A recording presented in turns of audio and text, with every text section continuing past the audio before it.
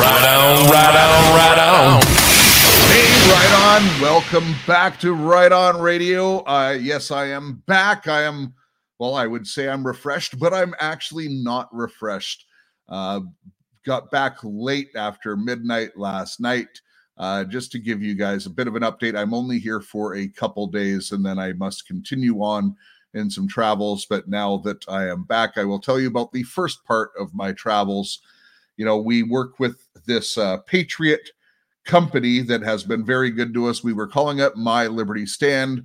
We now call it switchaway.com/ROR. And essentially, we're getting people to switch their shopping habits and stop feeding the cabal. But this Patriot company was so good. They ran a bit of a contest, and it was actually really easy to participate in the contest. It was super easy. And about 12 or 1,400 of us completed the contest. And the said Patriot company brought us all down to Tulum, Mexico. They paid for our airfare. They paid for our accommodations, all of our food. It was really brilliant, and it was incredible to be with so many like-minded people who know that we're in a fight, who know what we're doing, and who are really making a difference. And we're making differences in our communities. And if you have not signed up or at least seen what it's about, I'm telling you, we don't do multi-level marketing. We don't do anything like that.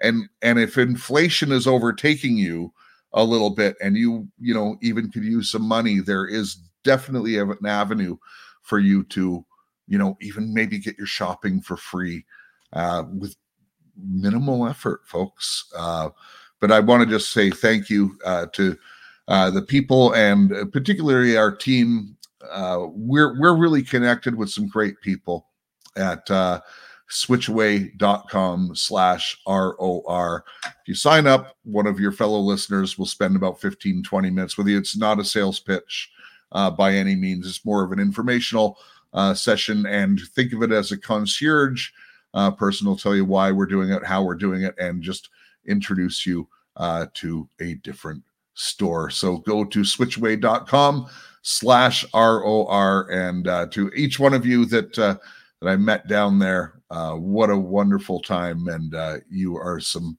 fantastic people. Now, without further ado, we have a great show for you. This has been in the planning stages for quite a bit of time. There's an incredible amount of research going on. And what we're going to talk to you about today is that JFK was not assassinated. And our guest, the oath-taking truth teller, a legitimate federal eyewitness. You know her. She's going to drop some bombs, folks. We're going to be talking DB Cooper. We're going to be mentioning all kinds of names. I'm sure George H. Bush is going to come up in this. And I'm just going to roll the intro, and I'll be right back with Christy and our guest. News, views, opinions, and attitudes. There's actually intriguing talk. They talk about the news. And you have to respect them for that. You're listening to Right On Radio. Live right in the real world is the tagline of the show. We don't tell you how to live, although maybe we give you some pointers, particularly on our Sunday shows when we read the Bible together. But we do expose what the real world is. And yes, folks, the whole world has been a lie from Satan himself. And to help me prove it is my co-host. And I'm so glad to see Christy again. I wish we were in person together, but this will have to suffice for now. That's great, Jeff. I'm so glad that you're back because so many people have so many questions. And you know what? I can't figure it all out without you, Jeff, and I certainly don't like to set up shows without you. Well, this is going to be a we're going to have to do this in multiple stages, this particular broadcast, because the amount of evidence that Michelle Stefanik is bringing forward is overwhelming. You guys know her background. She was part of the bombings in the early 90s in the U.S. Embassy in Kenya. She survived. She is the oath-keeping truth teller, and man, she has been digging in because she realizes what that was and all the things that have happened since then. She has been on top of it, and Christy, I suspect she is over the target here because her computer's already been hit this morning before we went on air. Well, she's been more than over the target, Jeff. She's actually been to all 7 continents. So how many of us can say that we've been to all 7 continents? Yeah, and on official business, she was the ultimate insider. Like, she was a controller, and she's the one who exposes some of these black budgets.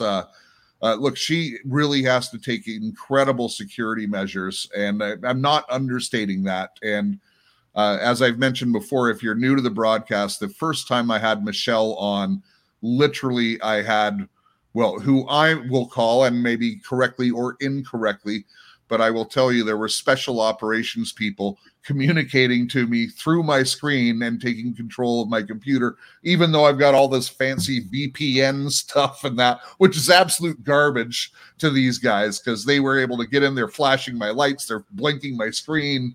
They were literally talking to me in code and confirming that they're large and in charge. But speaking of large and in charge, I'm not saying she's large, but she is a big personality, and she is one of the biggest whistleblowers that we have ever had the privilege of welcoming on the show. Please welcome back to Right On Radio, Michelle Stefanik.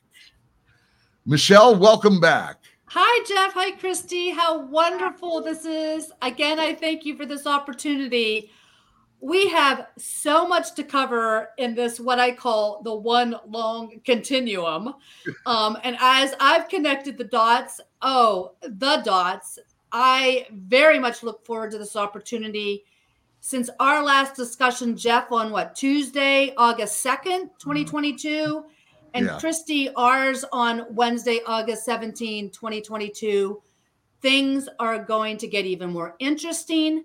But I can tell you, we are closer, and we are right over target. Yeah, Michelle, you're definitely over target for sure. And you know what's really interesting is all of a sudden there's been a spike on the YouTube video that you and I did that's on the Patriots Perspective channel. And people have just started asking all kinds of questions. And I appreciate you going on and answering them, because they are even questions that I don't know the answers to.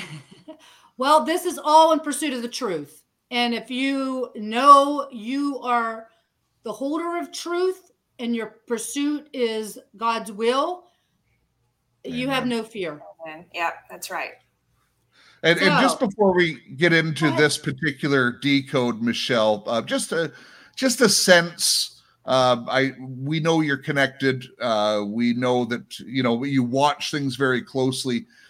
Just a quick sense of where we are at today in this total fight, or this war, which we are in. Do you feel that we've turned the corner? Because I certainly do. Absolutely, we have.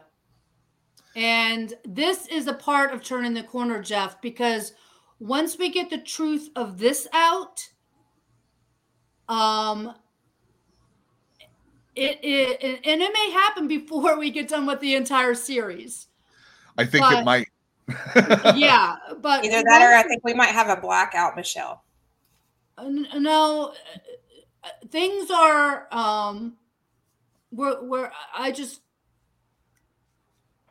my indicators are, once we get this truth out, they know we're there.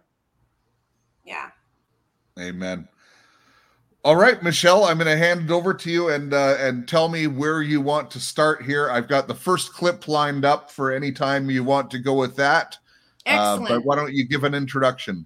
Wonderful. So again, as a preface, my point is and remains, I am not looking at all this through a political lens, because what is happening is beyond just simply politics. And again, there is no statute of limitation on murder, nor on treason, because that is what we are dealing with. And murder and treason is not limited to one political party.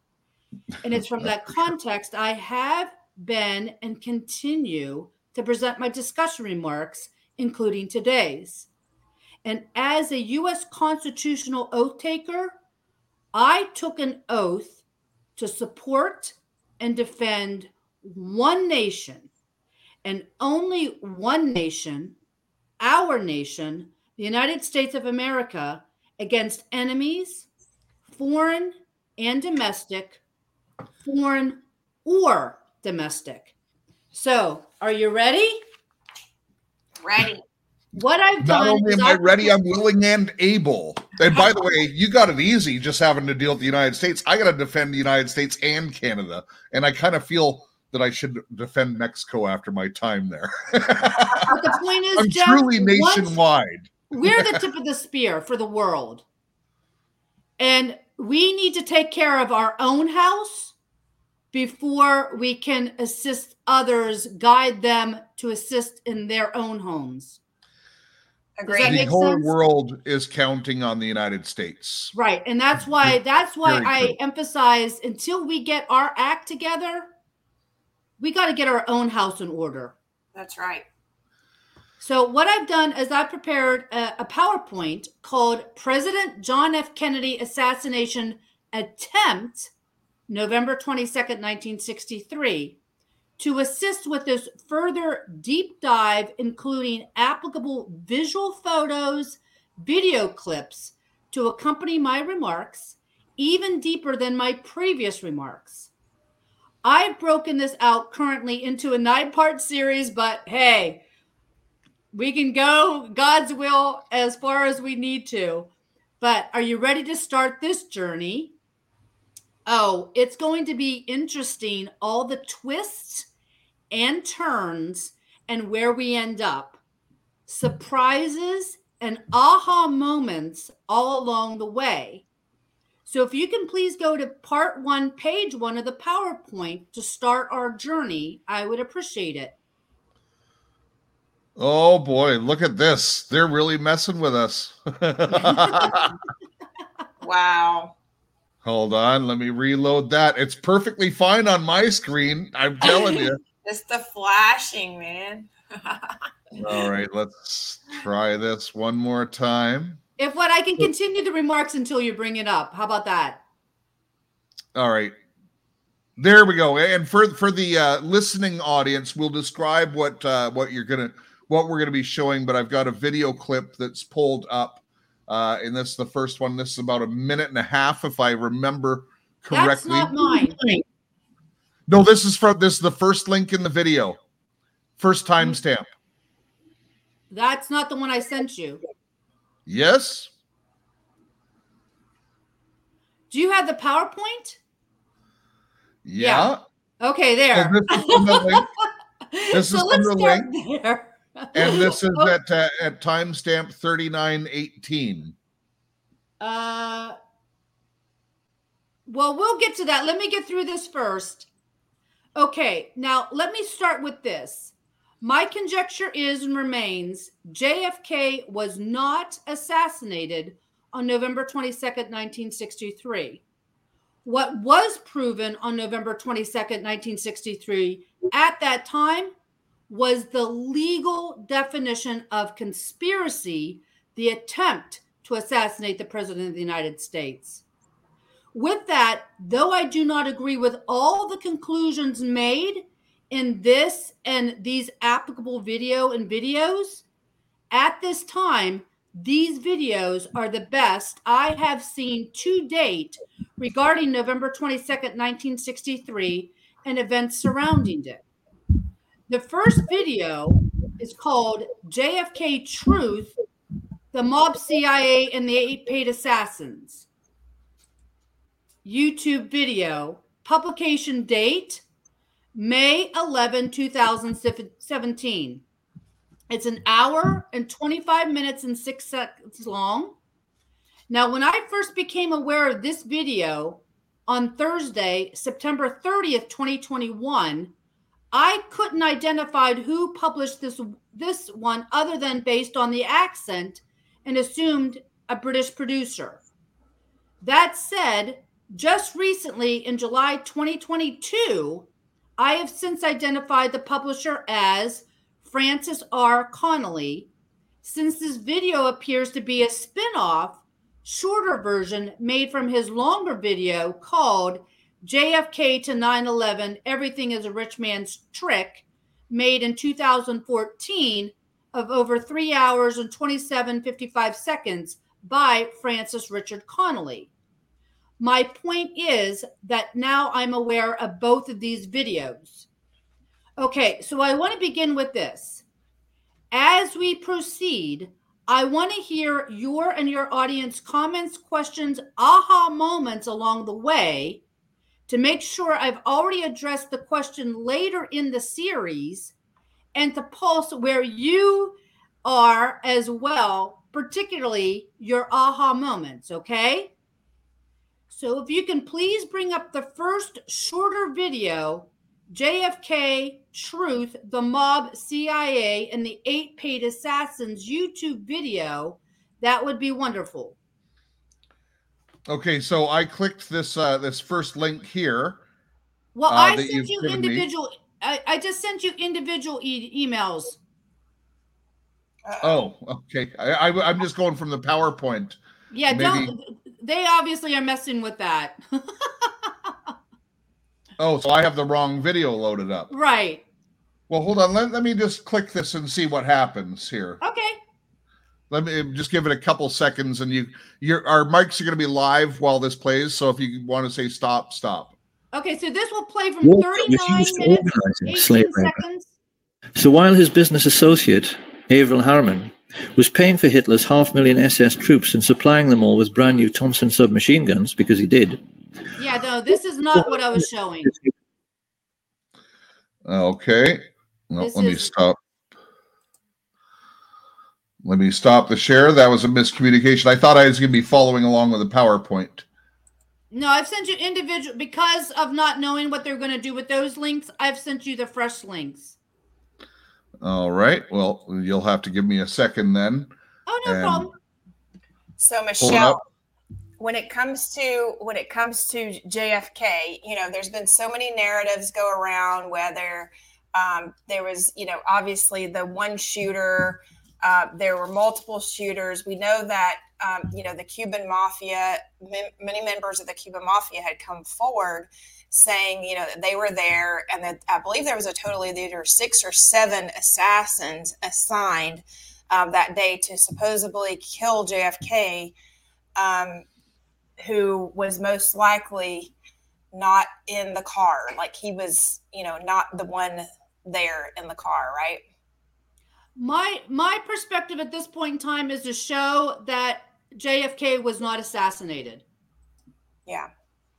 So obviously that would not have been him in the car. So that's the hard part that people it may, and I addressed that later in the series as well. Okay. That's what I was wondering. I was wondering, when people are thinking about this is, the mindset of how the government, how we have been manipulated, and our minds have been manipulated based on the tell-lie-vision.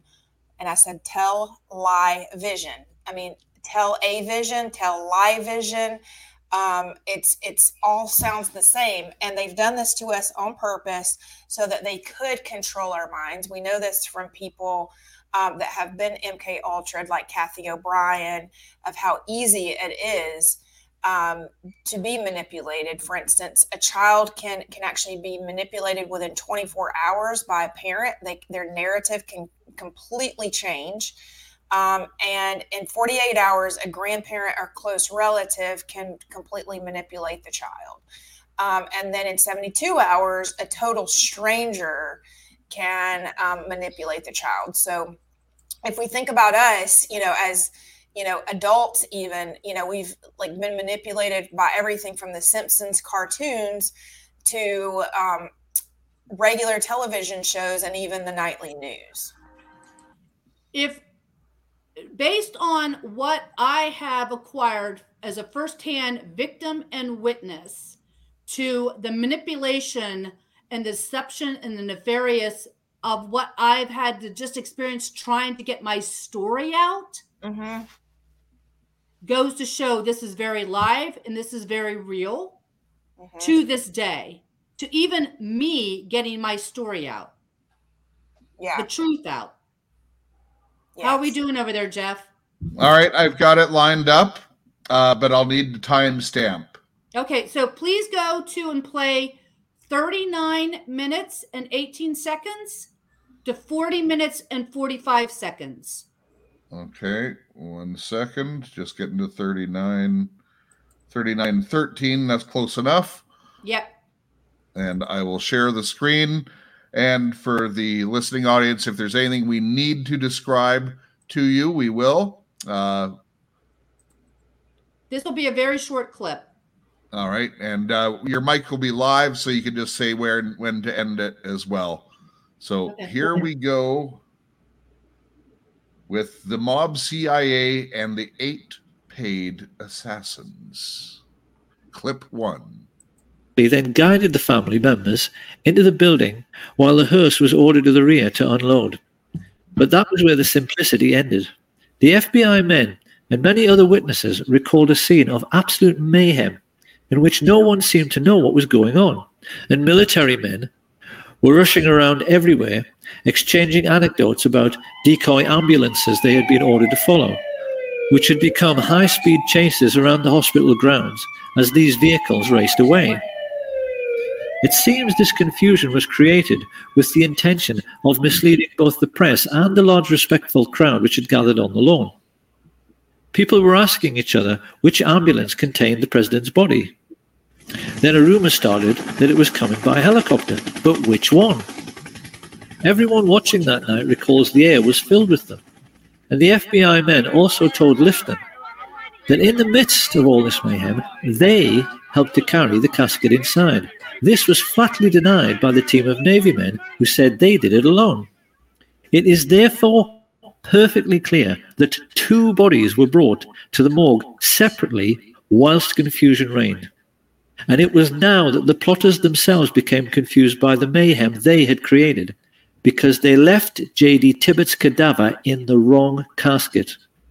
It should have been switched and gone into the autopsy room in the large, expensive casket used in Dallas.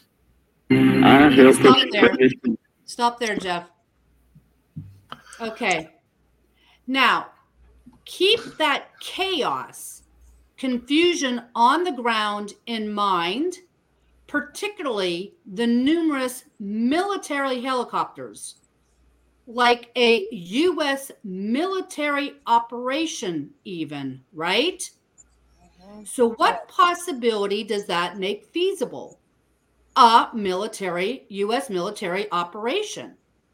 Perhaps even an escape plan strategy for the not assassinated, very live president of the United States of America, JFK, that was flown back to Washington, D.C., lying in a coffin even, to be whisked away either by ambulance or U.S. military helicopter.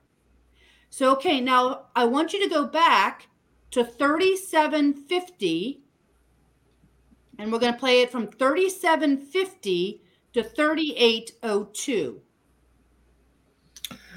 Okay, and just for the listening audience, one thing that I want to make sure that everyone knows, that I might have the timeline wrong, but it was 7 to 10 days before this that JFK gave his famous speech about essentially smashing the CIA into 1,000 pieces, and he made his famous deletes speech. Actually, do you have that reference? Because all the sourcing I have said that he's never said it. Oh, that very famous speech? That he never said about smashing the CIA. No. It's probably his most famous speech. He certainly didn't say that. Okay, because other people are saying that he didn't. 1,000 pieces, he said. And it was like a week before the said assassination. But just like what he said about the Marilyn Monroe birthday, he came right out and said that he gave code that he was no longer going to be in politics soon after. But we can go into that later. Yeah, well, the plot certainly so thickens, especially with John coming up into the scene. All right, I'm going to play the clip from here. It's from 3747. Close enough. Of the flesh. 3802. Liggett performed this ghoulish service while the aircraft he was on, Air Force 2, went through the usual procedure of leapfrogging Air Force 1 to arrive at Andrews Air Force Base slightly earlier. Okay, you can stop there. So Air Force 2 leapfrogs a very internal procedural detail relatively few and in the know would be aware of before at that time, right? Don't you agree? Absolutely. And note, Air Force 2 arrives earlier than Air Force 1. So what possibility does that make feasible? Thus, making this chaos that they arrive to an exit strategy, as Plan A exit plan being an ambulance and all the decoys, Plan B being a U.S. military helicopter and all the decoys, deception abound amongst all the chaos, and with Air Force 2 leapfrog arriving first minutes prior to the decoy Air Force 1. So can you see it? The possibility, the feasibility, and the capability, the Plan B exit. So where would a U.S. military helicopter carrying the very much alive and the very well President JFK fly to without looking suspicious? Given JFK was U.S. Navy, my conjecture would be to a Commonwealth of Virginia, U.S. military, U.S. Navy installation. Norfolk, perhaps. Virginia Beach, perhaps. My conjecture, U.S. Navy, U.S. Marine Corps headquarters in Quantico, Virginia.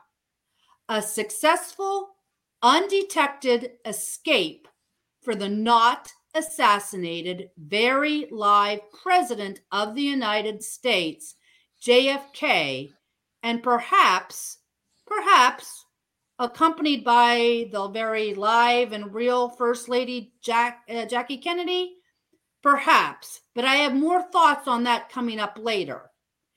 JFK flown back to Washington, D.C. on Air Force 2, not Air Force 1, and I would assume, though possible, not while lying in a coffin. Okay, so now I want to go back to this. At 29:12 to 30 minutes 11. So 29:12.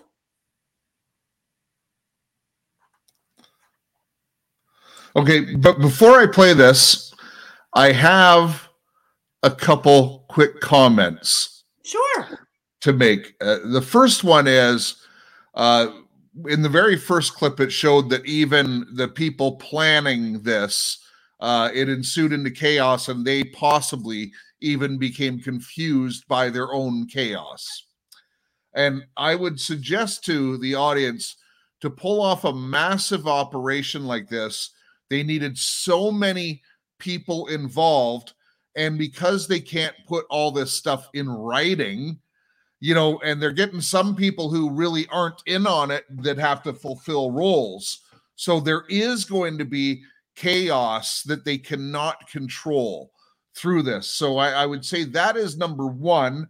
Also, where there's bad guys doing stuff, there's also good guys doing stuff. And the fact that you pull out Virginia as being one of the things that you're suggesting here, Michelle, I'll just mention this.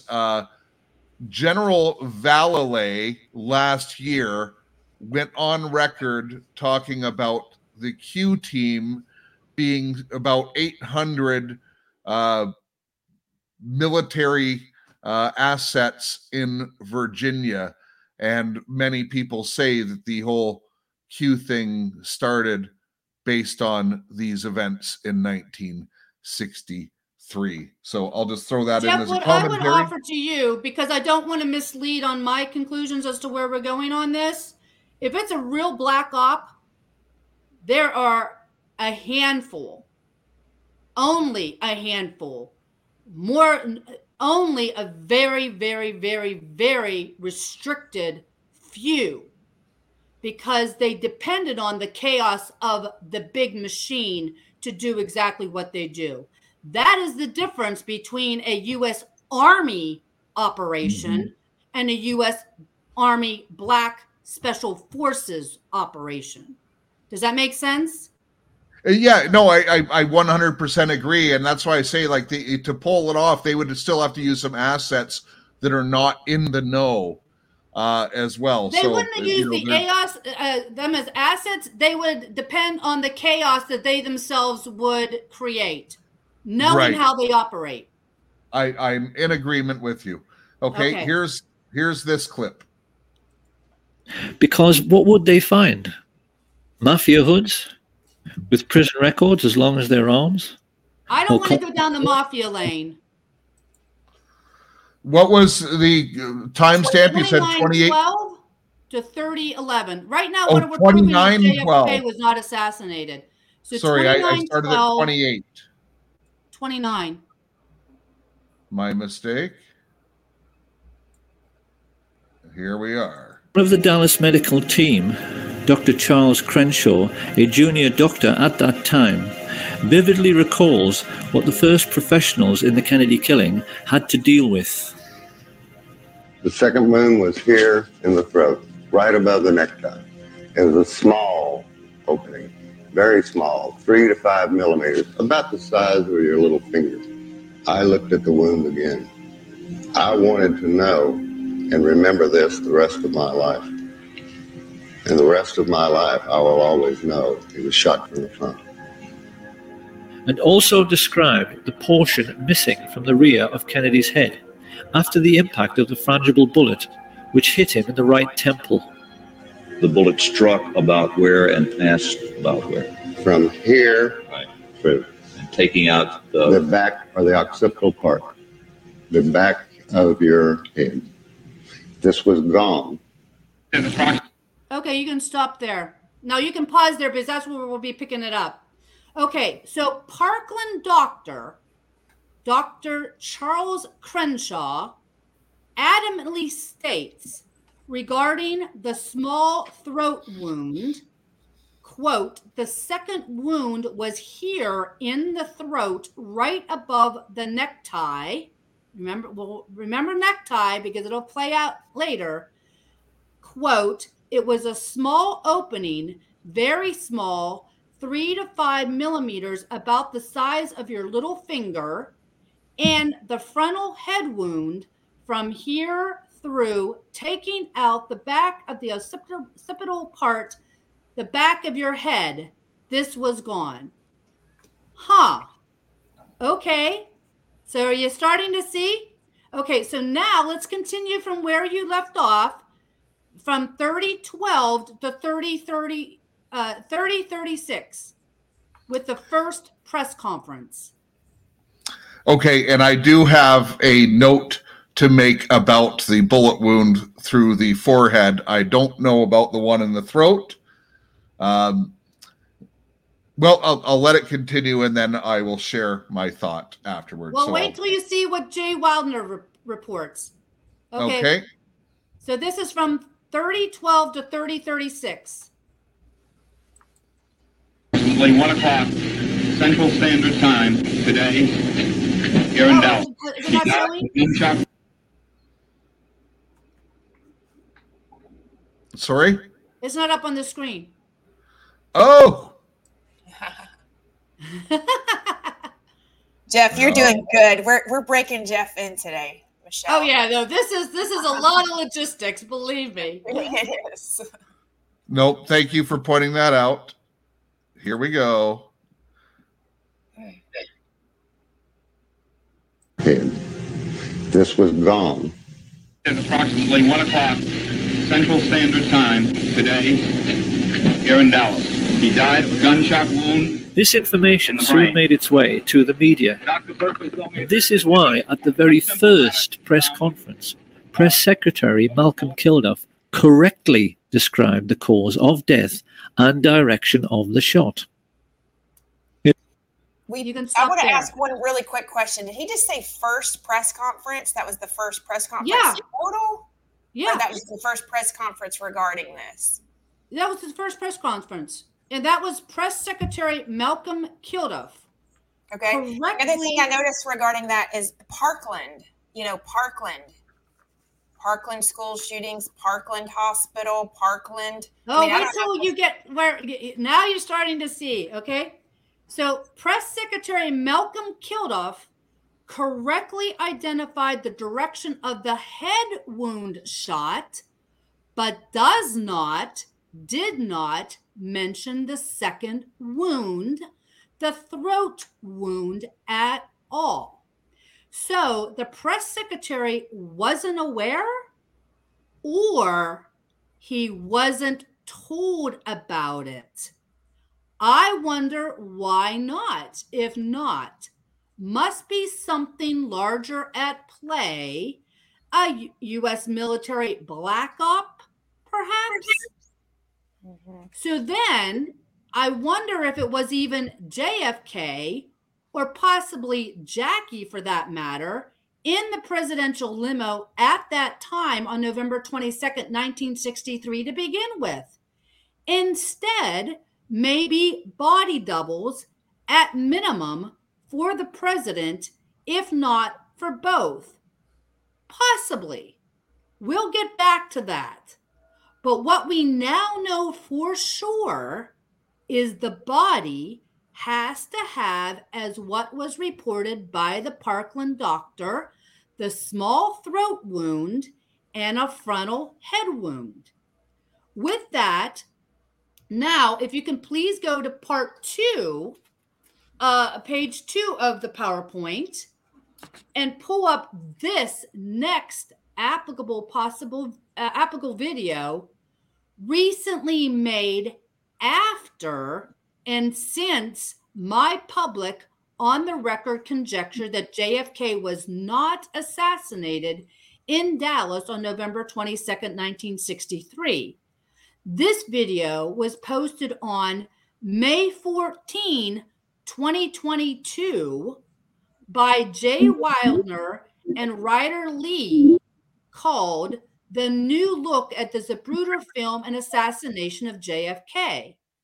And again, though there is lots of which I agree and much I've learned, I also have many differences of opinions, other possibilities for consideration highlighted throughout this video. The most significant I want to highlight at this time.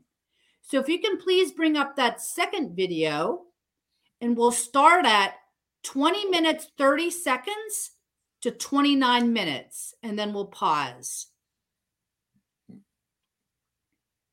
By the way, I think this, while Jeff's pulling that up, this entire series that you're taking clips from is an excellent recount. This is the best one that I think I'd ever seen regarding the real theories of right. But I do not agree with the British conclusions. No, not the conclusion. I never agree with their conclusions, because they have to tell this. If you watch, here's what I'm going to say to people, even on the History Channel.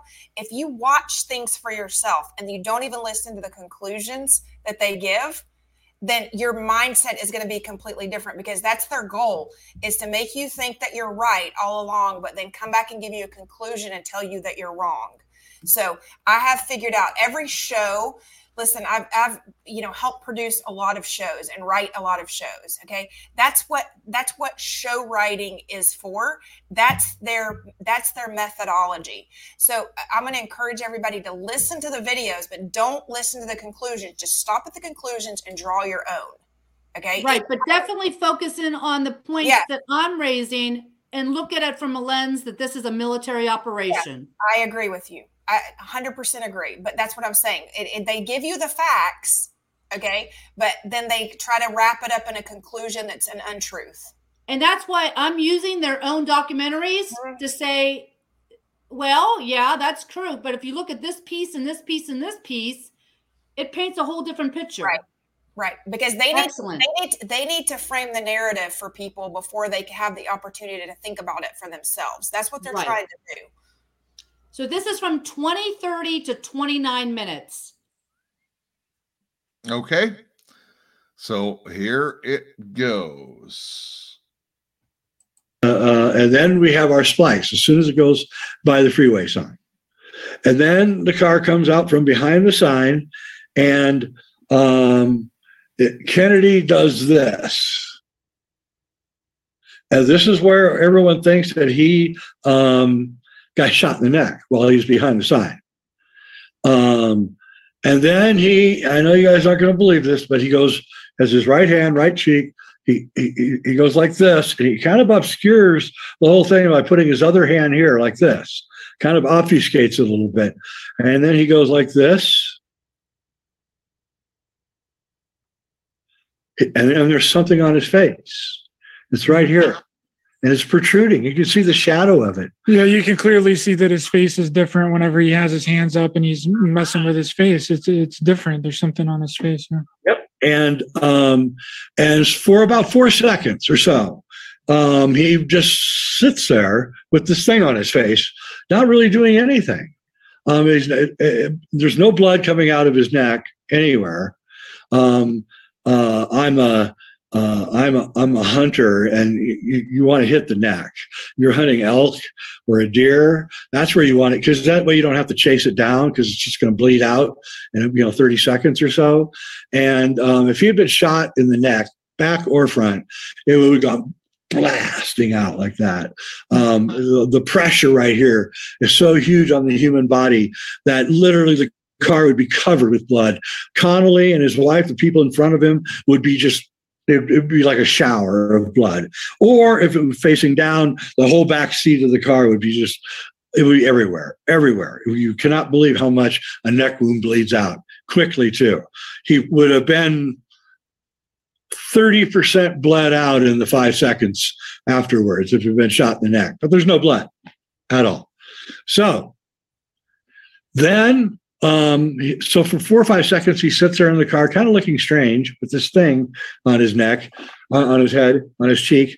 And then all of a sudden, Jackie kind of perks up, and she kind of comes over and she leans over. And then Abraham Zapruder does a really odd thing, which a cameraman would never do. He's got the president. He's now the closest the president is to his camera. And he lifts the camera up and jams Jackie and JFK down to the bottom of the frame. So they're all suddenly they're cut off, like right here, which is a very odd thing for a cameraman to do. Anybody, even an amateur, would always keep him center frame.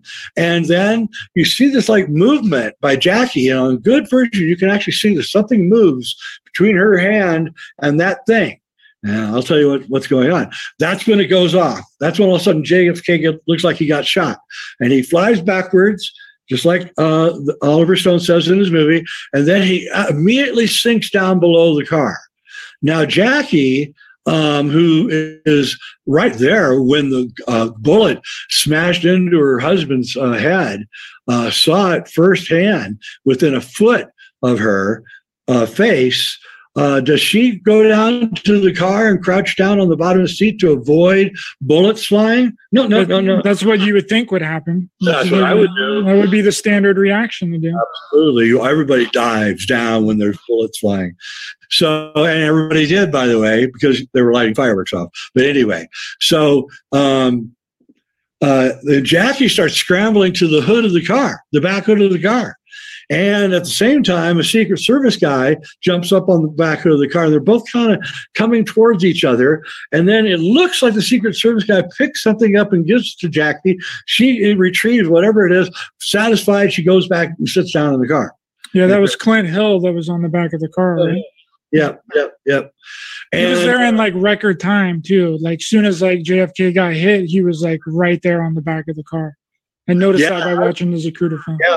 another interesting thing is that right when Jackie's attending Jack, and then the thing goes off, right? Every single person in that car, the driver, the guy sitting next to the driver, Connolly, his wife, and Jackie are all looking straight at JFK at that second. The only time in the entire driving in the 28 seconds are they all looking at him, and they just happen to be looking at him right at the right moment, right, to see it. So that in itself is a coincidence, quite a coincidence. So what is going on here? So what's going on here is, and I know this is going to shock, and I know the conspiracy theorists hate my guts, and the government theorists already hated my guts. So I might as well just get in for all the hate. So just bring it on. In 1953, I can't remember the name of the movie now. I'll remember it's a Western that was made. Was the first use of a Hollywood device called a squib. A squib is a device that simulates a gunshot wound used in movies. Now, when 1960, it's like a prosthetic explosive device that's used to simulate a wound. Yeah. So you want a wound to blow up here on your body, right? You're out chopping wood, and the bad guys come and they shoot you. And, So what you do is you take. They're manufactured professionally, but mostly in Hollywood, they've got guys who do this themselves. They make it each custom made for each individual thing that they need it for, because you have different. You want it to blow up here, it's going to be different than blowing here, and so what they do is it has a thin plate that's maybe like 4 times the thickness of aluminum foil, right? It's just a little plate that's so just enough, and that's designed to protect the actor from getting hurt. Okay, then the next layer is gunpowder, and on each end are 2 little igniters. Okay, they just put out a spark, right? And then over the top of that, you put your fake blood. And then what they like to do is, we would crumble styrofoam up and then stick styrofoam into the fake blood. We'd pick it all in, and because that way it looked like bone matter flying out. And then you take like a prophylactic. Like a condom would work really good, and a flesh-colored condom, whatever race your actor is, you get that kind of color, and you stretch that over the whole thing, and then on the very bottom you put stickum, and you stick it right here, and then there's a string. In the old days, it was a string. Now we have a remote. You hit a remote and it'll go blam. But in the old days, you had to have a string that would pull to light it. So you strategically place the wound. So you could get a string to go around the back and then go down, and a technician would be down there and pull at the right time. And in Kennedy's case, he puts a squib on, and Jackie comes over and pulls the string. And that's why they optically had to move them down into the bottom of the frame. So her arm would just be right out of frame. So you can barely see her arm in the Zapruder film, in that cleared up version, the MK Davis film, and it looks like she's pulling down, but you can't see her entire arm. Yeah. Yeah. And that would be, and by the way, Dan Rather, they took Dan Rather in. He was a young, intrepid reporter in Dallas at the time, and they took him in. He was the guy they decided to show the Zapruder film in 1963 to. All right. Then he would tell us what was on there. All right. So he came out and said, "Oh yeah, awful, terrible film. He got shot in the head. And oh my God." Right. And they were, "Oh, Dan Rather, he's a credible guy. Sure. We'll listen to him." So for years, that was what it was. And then in 1974, Geraldo Rivera, and he was a young guy at the time, he got a copy, a poor res copy. And he showed it on late night show that he had. I can't remember what it was. Hello America or something.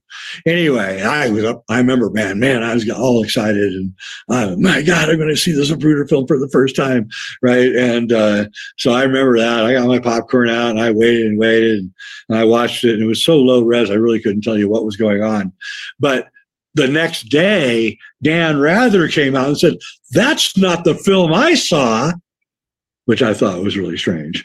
And so James Fetzer, the conspiracy theorist professor, I think at University of Minnesota, I think, or maybe Michigan. Anyway, a nice guy. I know him pretty well. And he wrote a whole book on the Zapruder film, really interesting book, and proves that the Zapruder film has been optically changed. And his proof is good. I mean, as a person who's worked on physical effects and technical effects and optical effects, I can tell you that he did a bang up job in his technical analysis. Now, where he comes up short, and because again he's working with really substandard quality at the time film, where he comes up short is he thinks that they stopped the car for the shot because he's an ex-Marine and he can't figure out how the gunman can hit a moving target that well. And I have that problem too. I have a real problem with that. Even the grassy knoll dude, he's still got to hit a moving target. Believe me, it's hard. 20 miles an hour or even 15 miles an hour. That's moving fast for a lead to lead something. So anyway. And so I've read that book, and it was optically changed, but not for the reasons that James Fetzer thinks. It was optically altered to hide Jackie pulling the string, and that's what the splice is about. From the splice on is the optically altered Zapruder film, and what that is they somehow cut out Jackie and Jack and blew the background up a little bit because the people are too big behind them. They're too big. They should be smaller. Now they're almost the same size as Jackie and Jack. And then they lowered that down to hide Jackie pulling the string. And then when they had that done, and that was probably a lot of work, then they felt like they could finally release the Zapruder film.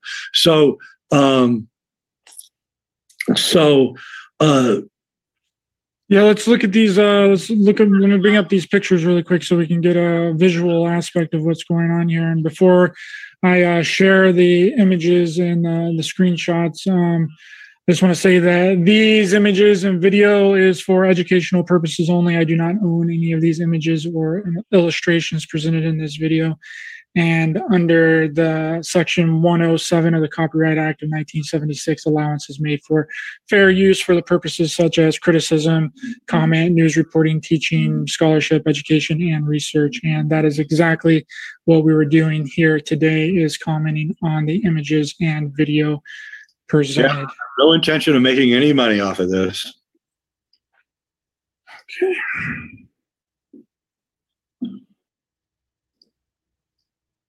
Okay, so this is our first screenshot here. Okay, so you can see the people up at the bottom of the frame, how they're lined up. That's Hollywood style lining up. That's how you line people up to make it look like you've got a lot of people. But if you start actually counting head by head, right, there's not very many people there. Now, what's interesting is yesterday I went through about 1,000 photographs that were taken that day in Dallas, and I'll say that there were larger crowds at some point earlier in this parade, but I don't know where. These shots were not at Dealey Plaza. It looked like some shopping mall or something. So he did have large crowds apparently earlier in the parade. So, but the Dealey Plaza, where most of the people would be, because that's downtown, strangely enough, does not have that many people for a nice, beautiful, sunny late November day. And yeah, you would think that thousands of people would be out there to see the president. Yep.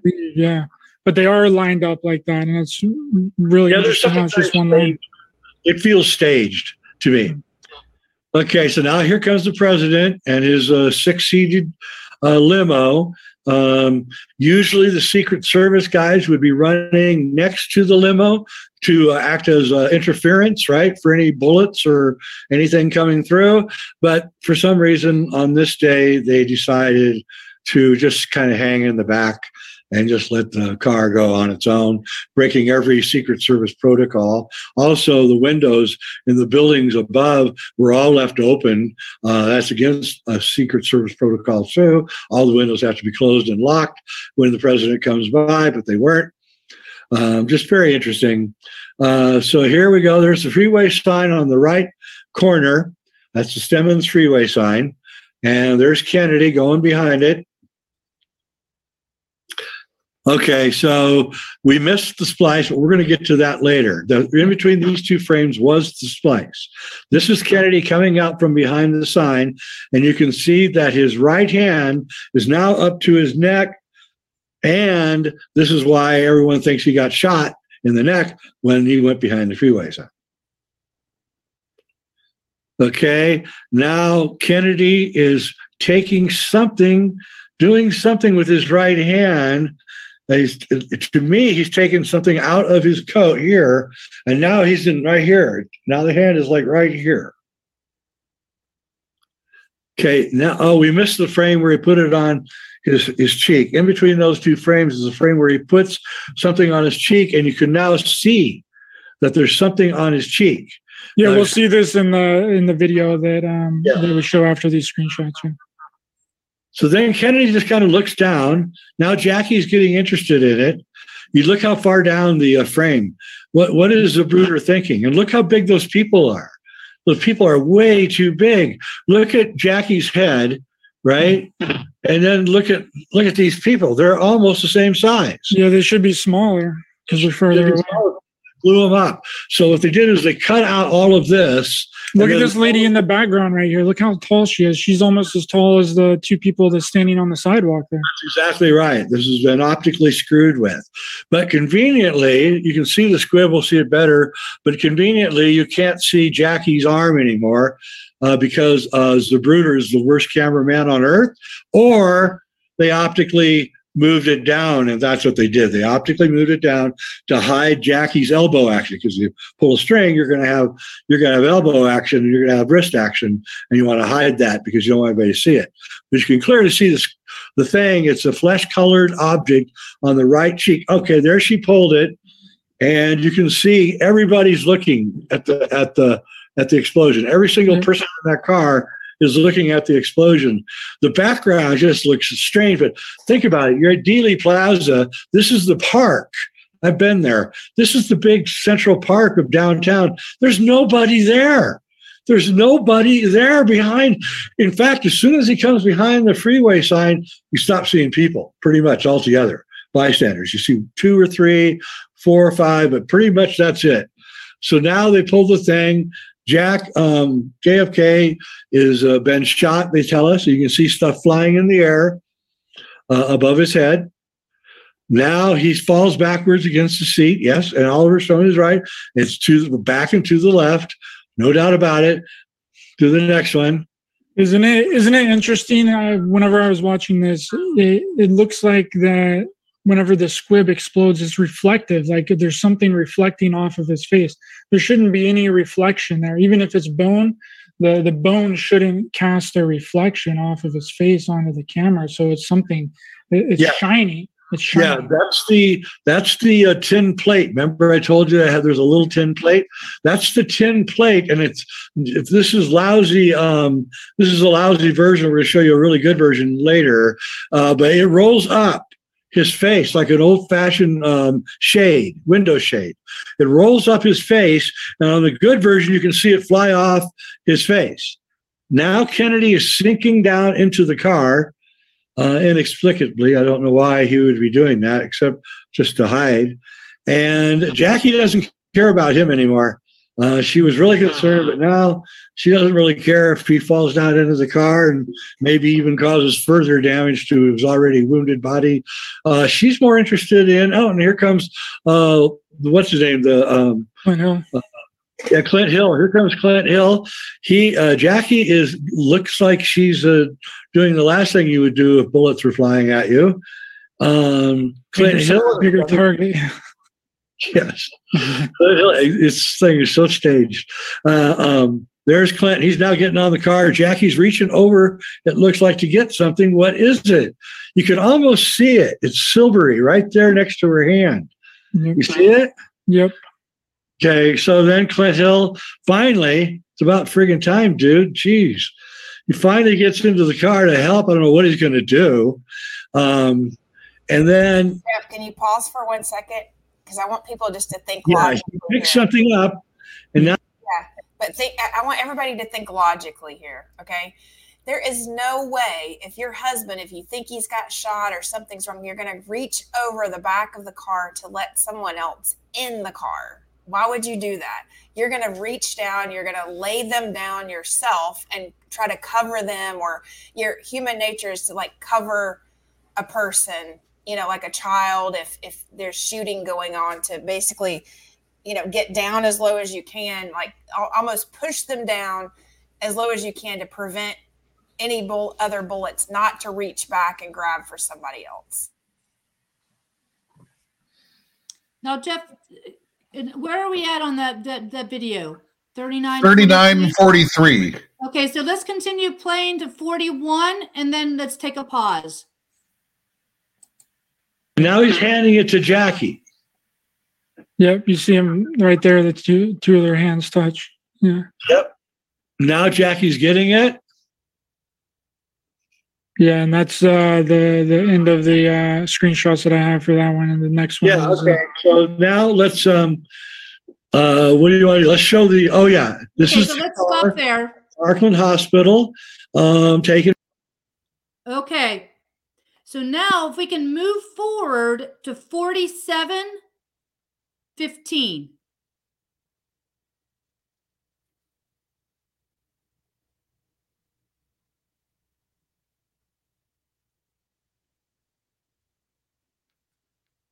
Jeff's doing a really good job. And he's muted right now. Jeff, you're muted. Jeff is muted. Can you hear him? I can't hear him. Oh, I apologize. I because my speakers play the audio, I have to mute my my microphone. It doesn't come out as clear.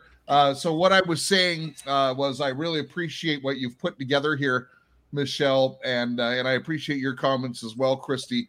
I actually have an alternative explanation that I have some very good intel on, because I have seen stuff that you guys have not seen. Ooh, okay. And I will bring that up, but I'm going to let this continue. But I will tell you, between what Michelle is bringing here and what all the stuff we're bringing out and what I have to tell you, we're going to get to the bottom of this. And it's important because this was a U.S. president who was apparently fighting the cabal, and we're kind of in the same situation right now. You said 40 minutes or 47? 47:15. 47:15 coming right up to 52:25. All right. Oh, it slipped. 47:09. We'll go there. To which number? 47:15 to 52:25. All right. Here we go. What was going on, and that's it. Now let's watch now this is MK Davis. MK Davis is a very interesting guy. He does really, really good Bigfoot research. He's a filmmaker like me, and he understands optics and filmmaking. And you know how Peter Jackson took those old World War I movies and then turned them into sleek looking, colorized, modern. I don't know if you've seen these. They can take, and they turn them into 60 frames a second with color and turn them up and de-blur them. Yeah, all the ridges smooth out. And what the computer does, it actually fills in the frames. Right? It's an AI that fills in the frames. And so you get is a much smoother, better resolution version. That's what's so great about those old movies is you can go to San Francisco in 1910 and it's done in regular motion, so it's not jerky and it's colorized. And you can see how people look. Well, he did that. He ran that.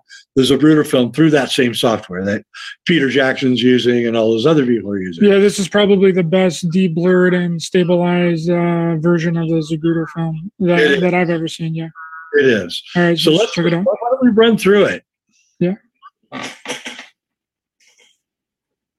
Yep. There's the plate. See the plate? There goes Kennedy. All right. All right. We're going to let it roll one more time. Okay, here we go. Now we're going to do it. She got that piece. No, he did not give it to her. She got it on her own. Yeah. There he's pulled it out of his coat. He's just stuck it on his cheek. There it is. You can see it. Yeah. Jackie lets him sit for a few seconds. Then she pulls the string. The plate rolls up his head. She goes, and you can see it. You can see she put it on right there. Yeah. And his face is different right there. Yeah, I like this one.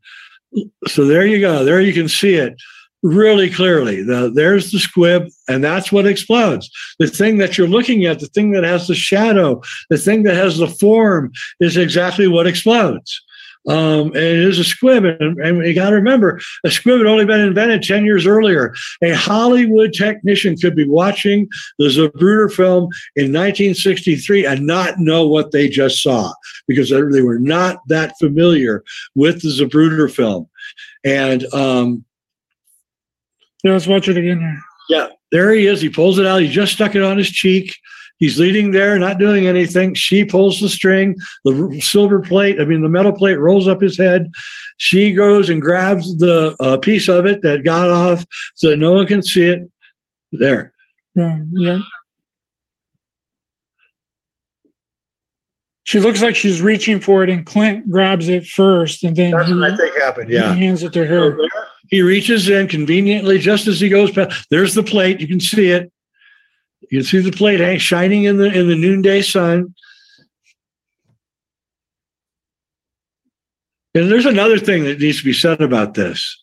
I'll say it in a second. You know, this is a nice slow motion. There's that thing on his face. Then she comes over. Oh, what's going on? Oh, boom. So, what I want to say here is that what we're not considering here is that can we stop that, Jeff? Are we good? High-powered weapon. Oh, okay. We're not there yet. Okay, 5225. Go ahead. I'm sorry. To the side of the face like that, or the side of the head, whatever, right? Half his head would be gone. I mean it. Half of his head would be gone. It doesn't matter. It could be the book depository. It could be the grassy knoll. Doesn't matter. You hit a headshot like that. There's not going to be no head left. Yeah, this could be just a gigantic cavity there, and the crap is going to be flying. I mean, flying. There's going to be brain matter everywhere. And why does Jackie act like that? You know, why? You can see that she's not trying to actually get out of the car. Her legs stay in the car, like backseat of the car, the entire time. Yeah, she's almost anchoring her leg there. Yeah, to hold herself in. If you look, there's the thing. There, you can see it in the shadow. And everybody's looking. Look at everybody's looking at him. Yeah. John Connolly, his wife. Now Jackie's been. And it conveniently goes below the frame, right at the right moment. And a reflection too on his face, like that's only be described by something aluminum. Yeah, it's rolled up right there. You can see it. It's rolled up. He knows it's stuck to his face, so he goes down below the car to get out of view, right? And it's staged, folks. Now the question. So you can stop there, then, Jeff. Now what we're going to do is to go to 1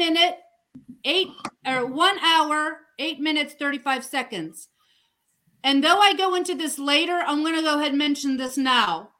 For everybody and anybody that does not know, Clint Hill was U.S. counterintelligence, U.S. Army counterintelligence.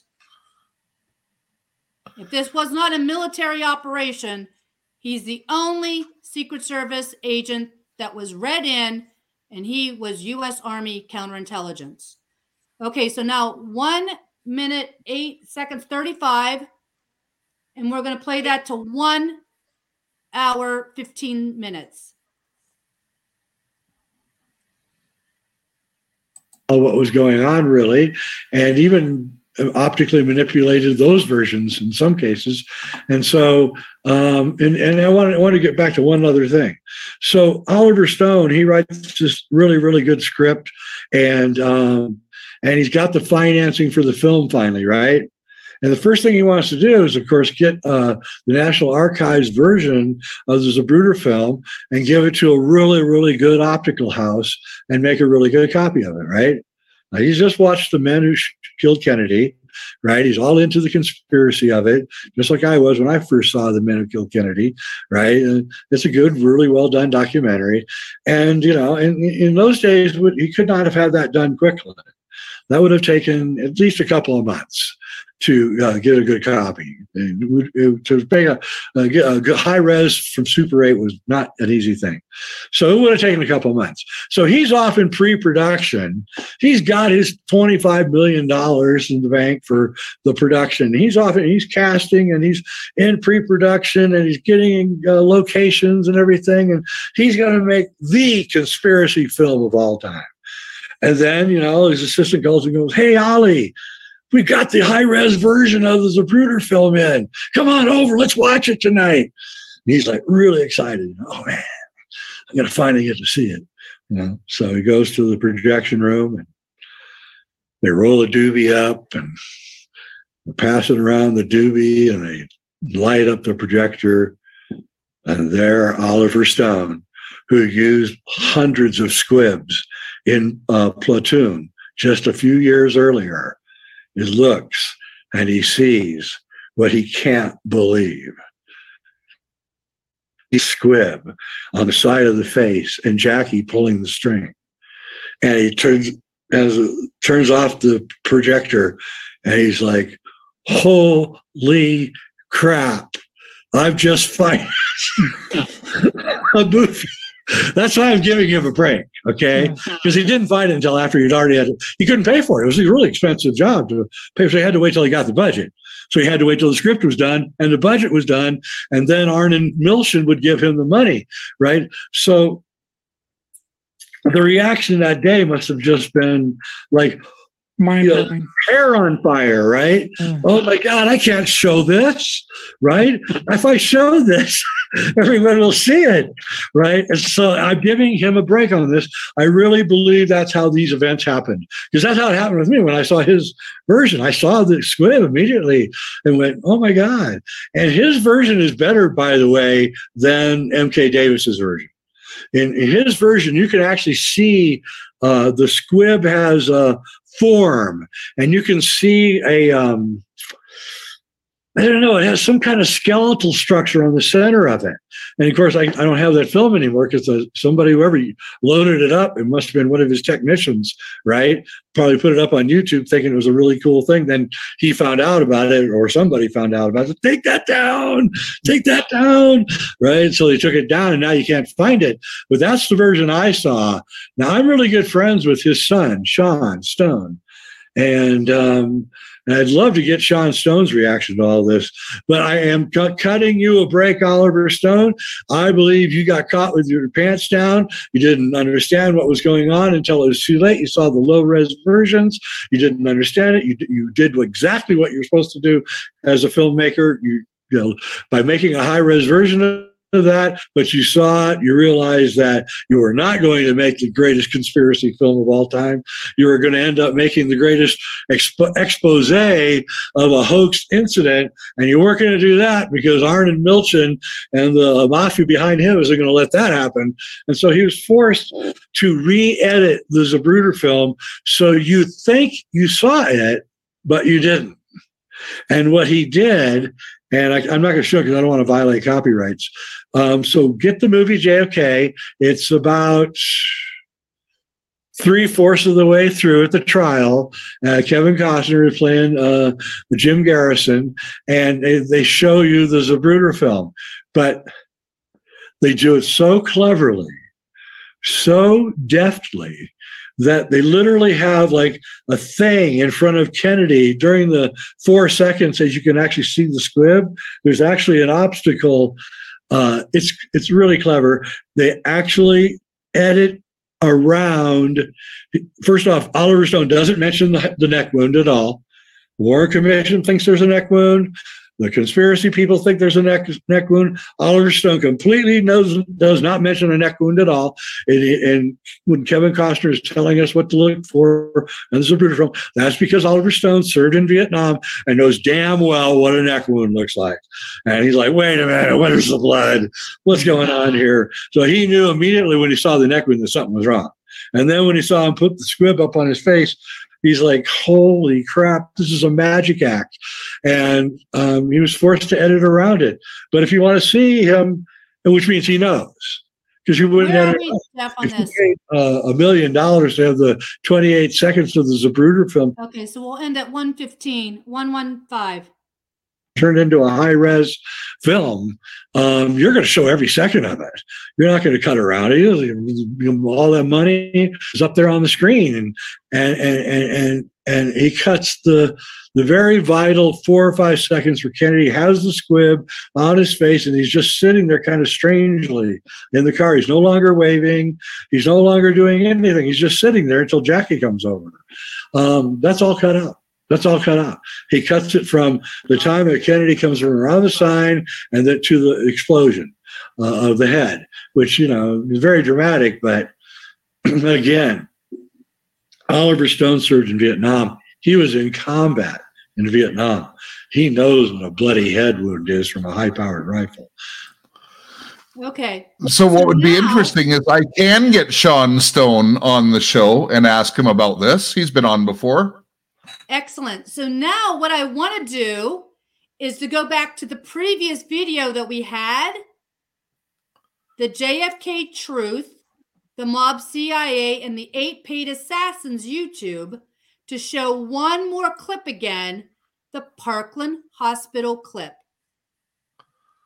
Okay, this will be the last clip, though, because we're well over an hour now, Michelle. Yeah, it will be, because it's getting to my conclusion as to what all this really is. All right, and hang on for my thoughts on this as well, because I'm going to offer just a different way to look at things here. And so I'm just going to give me a second to locate the other link. I didn't realize we'd be going back to it, but give me a minute, and I will have it up. Excellent. Because what I want to show again is this aspect of the Parkland Hospital scene. Standard time today. Where the commentator states what part, clearly, Michelle? I'm sorry? What's the time stamp? It's 28:36 to 29:11. I can't even make that up.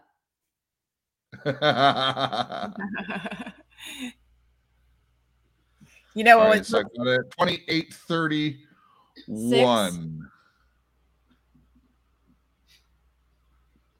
Yeah, it's hard to move exactly. Yeah, I know.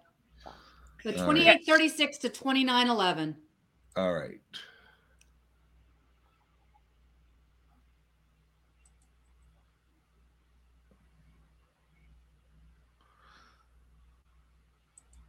That the plotters had just made their first big mistake.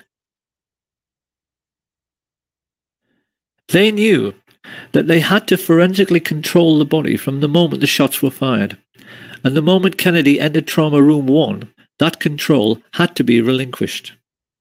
Although they had CIA agents placed in the emergency unit, these people were not aware of the throat wound, which could hardly be seen because it was so tiny. It was at this moment that all the Dallas doctors and nurses like Aubrey Bell made a mental note of this very obvious sign of a frontal entry shot. Okay, is that 29:11? One of the Dallas medical team, Dr. Charles. Okay, so at Parkland Hospital, that control had to be relinquished, aware of, and now an explanation for the frontal head wound. But wait, what weren't they aware of?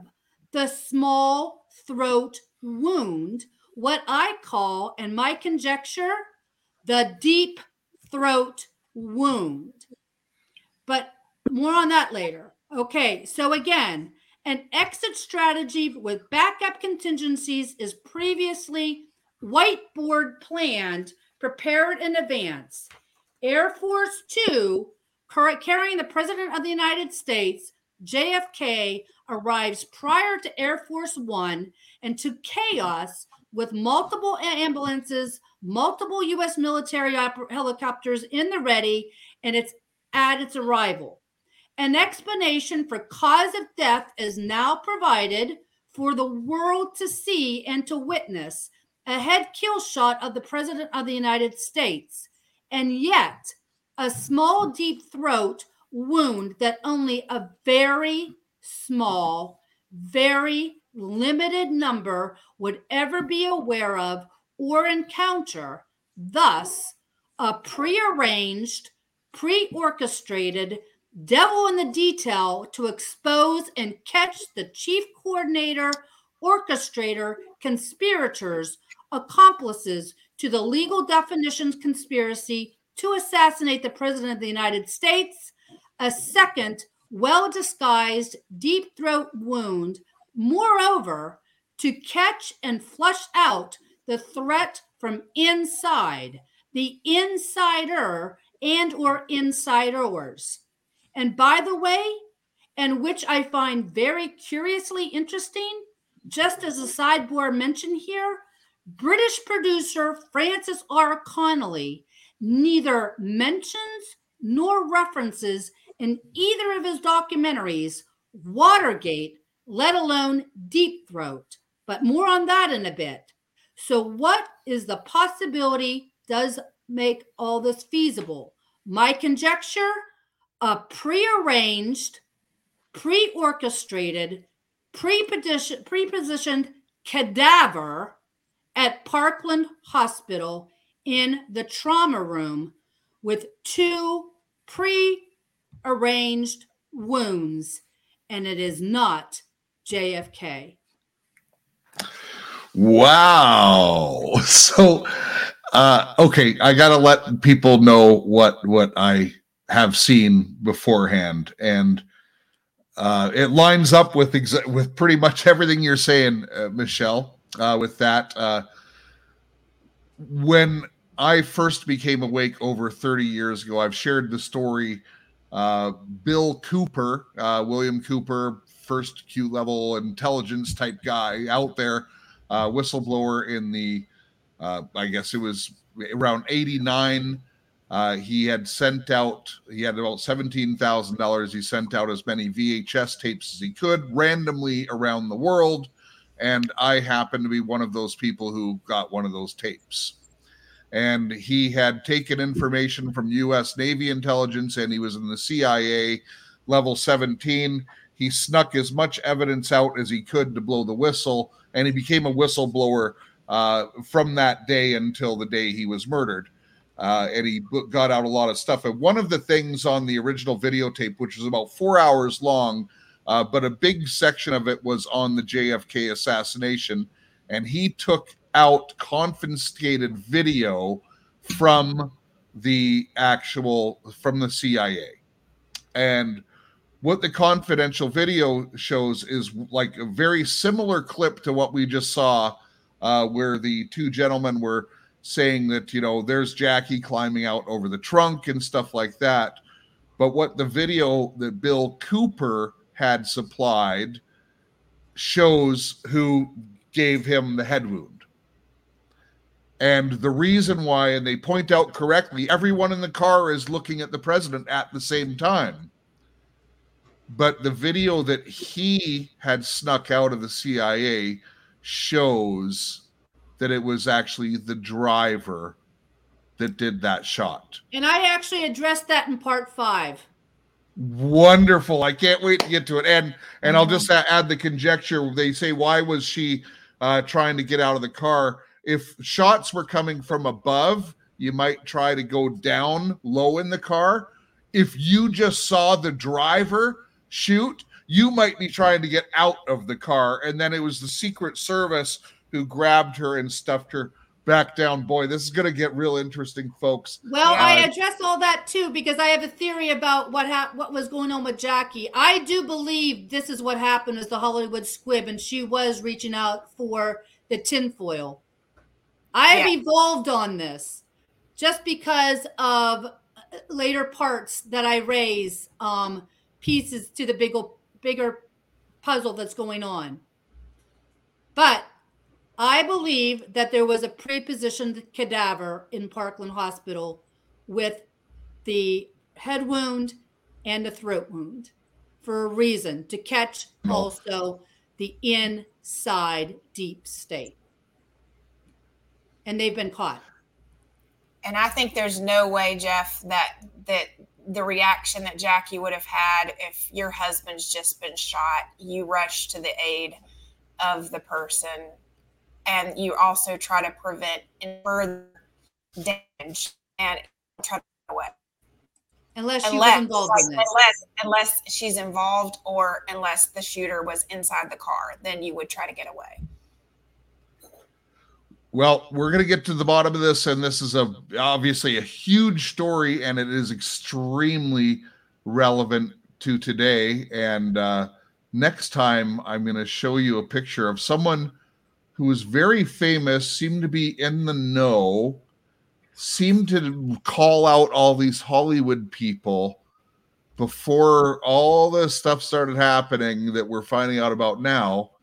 And he talks about John, and you got to see what he says. So I'm going to leave it there. Thank you, Michelle. Thank you, Christy. Are you ready to proceed to part 2? Well, I got to end this one before we do that. So thank you for joining us on Right On Radio. Remember, love your God, love your family, love your neighbor. And Christy, what else should they do? They should definitely make a difference in their community and go to patriotsperspective.com, because I am rebuilding the site to tell you exactly how to do it, because everybody can make a difference. Amen.